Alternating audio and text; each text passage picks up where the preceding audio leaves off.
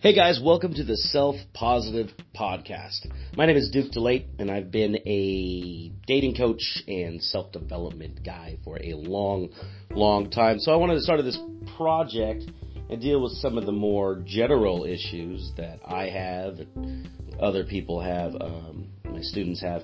And so today's episode was brought to you by me. And later on, I think we'll get some guests and shit, but for now, enjoy today's episode and check out the blog selfpositive.org, and you can find all the worksheets and the auxiliary materials and things. Thanks for listening, and here's the episode.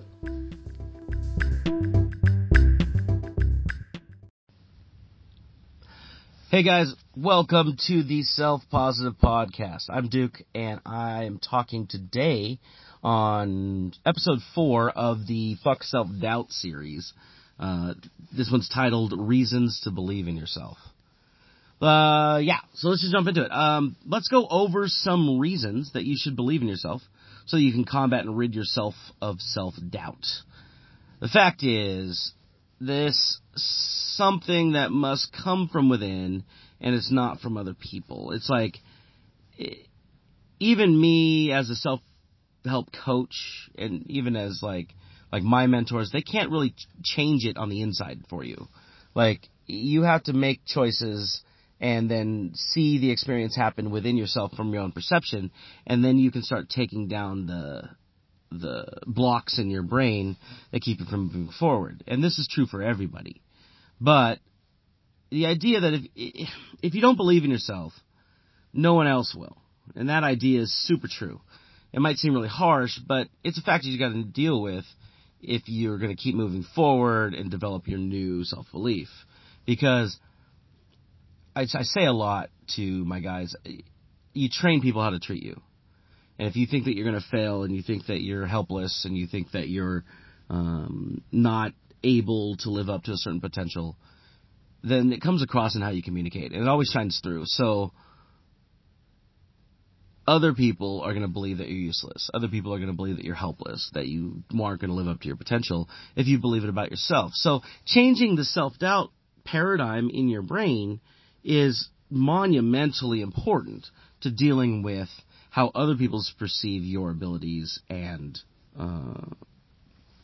potential.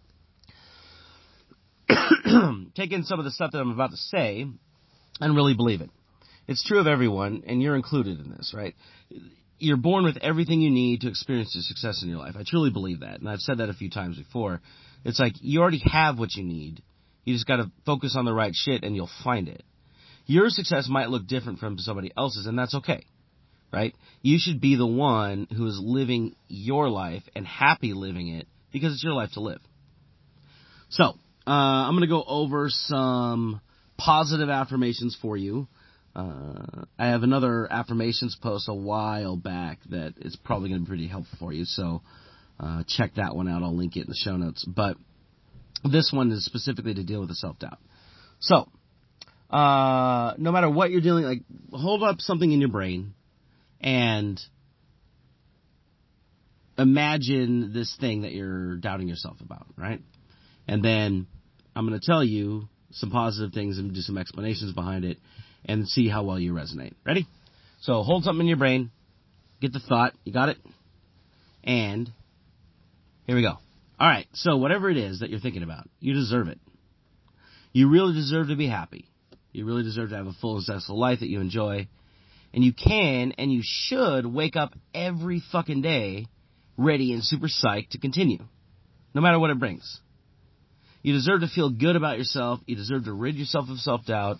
You deserve to live a life that invigorates you, that excites you, rather than dealing with your circumstances, right? You're going to have good times and bad times all the time, but even if you're experiencing challenges that nobody else can relate to, you can still overcome them and live a fulfilling life. You deserve it. You deserve it, maybe not on what you perceive as merit or what you perceive as possible, but you deserve it because you're alive. You're here engaging in this space. You deserve it. Second thing I want to say is, in your current relationships, if you look at what you have now that's successful, the ones that make you super happy, the ones that are supportive, the ones that you're supportive in and helpful, and they make you feel needed and validated and appreciated. Those people, they likely believe in you, and you probably believe in them. Imagine if you told those people how you feel inside about yourself. If you told them all your self-doubt, if you told your best friend, you told your mom, you told whoever's super supportive for you, if you told them all the truth of what you think about yourself, what would they say? They'd tell you to shut the fuck up. They'd support you. And they'd try to talk you out of your self-doubt. They try to talk you out of all the negative or limiting beliefs that you have because they see you from a different perspective. So think about that. Like, what would your best friend say if they weren't a narcissistic, abusing controller, right? Another perspective to look at here, an affirmation to use, is like, where you are now is way better than where you used to be. Even if you're struggling, you survived this long, right? It means you're doing something right. You're alive. My buddy, he survived leukemia, and he used to tell me, man, every day above ground's a good day, right? You're alive, and you're able to get to this podcast and hear it. You're able to see this blog and read it. That's a positive that you should focus on right now. So many people think they're doing so shitty because their perspectives are all skewed, right? But, like, you have survived this long. You probably have friends. You probably have at least some bastion of good relationship. You can probably make a little bit of money. You can get to the internet. You have all of these things that are available. You can be grateful for those things and focus on that. And that's a good reason to believe in yourself because, you know, you're the one who can crash and burn or the one who succeed. And you've reached a medium level of success right now, right? Chances are you're not sitting here. And if you are sitting here and, you know, suicidal and all screwed up in your ability to perceive the future, the chances are you're not sitting here doing that. But if you are, then, you know, seek professional help. This blog is not a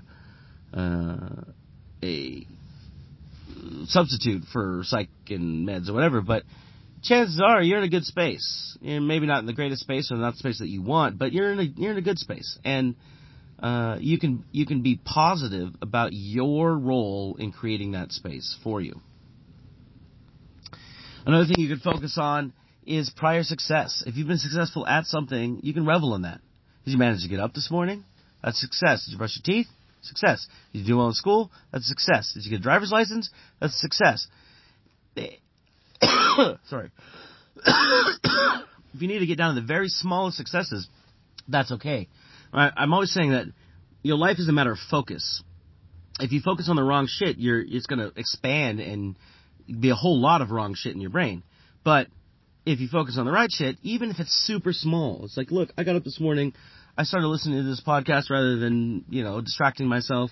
I, you know, ate okay this morning. Like, anything that you did well, you can celebrate that and just focus on those wins, because when you focus on the wins, the other wins come easier because your mind your RAS is set to recognize that more often, and it can create a whole different change in your mood, just the fact that you're focused on your successes. They don't have to be huge, but if it's small, if it's large, it doesn't really matter what size it is.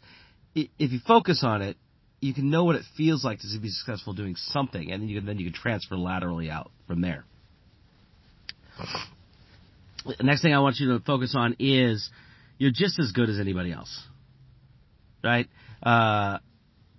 We find ourselves playing this comparison game where we compare ourselves to other people, and we're not going to be good enough. Like, especially in the content world, I'm always comparing myself to other people on YouTube or other people on the podcast. It's like, oh man, they do it much better than me. Their lighting is better.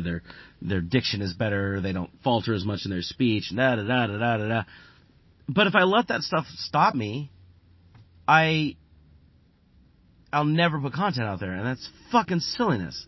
So I realized, one of my mentors, Owen Cook, he used to say, nobody's cut from a different cloth. We all have the same resources to start with, but we choose to do different things with them. That's what makes us unique. And you're just as good as anybody else. Like, you're cut from the same cloth that somebody else is, and you deserve the life that you want to live. If you are limited from an industry or environment or whatever because you don't have the skills, then go get the skills. It doesn't take that long, right, to start making an impact somewhere. And as long as you don't let your ego tell you you're not good enough because you're not perfect, then you are just as good as anybody else for starting the next thing. I've been in the self-help industry a long time, and I've watched self-help guru type guys just kind of rise and fall. I've never really wanted to be a guru type, but I definitely want to teach. And so I was watching specifically this guy, Brendan Burchard. He wrote a book called High Performance Habits, and he's written a couple of books now, but I watched him when he first came out with his shitty blogs and his shitty YouTube videos and all whatever. I just watched it, and over 4 years he became a New York Times bestseller. He started doing seminars all over the world. He's made himself lots of money and whatever. I watched that guy from the ground up, like sucking ass at the beginning, and he just kept grinding, moving forward, and watching him move, it's just so interesting because, like, there's almost nothing, if you look at his early stuff, that he was better than me at, except for he continued to implement forward, right? I can do everything that he could do, and I just didn't do it in that sequence, and I didn't know the right people or whatever, so I didn't make it to where he's made it because I wasn't as focused on it as he was. But it's not like I'm out in the cold. Like, I have that capability. We're all cut from the same cloth. Like, I'm just as good as he is, like from the beginning, right?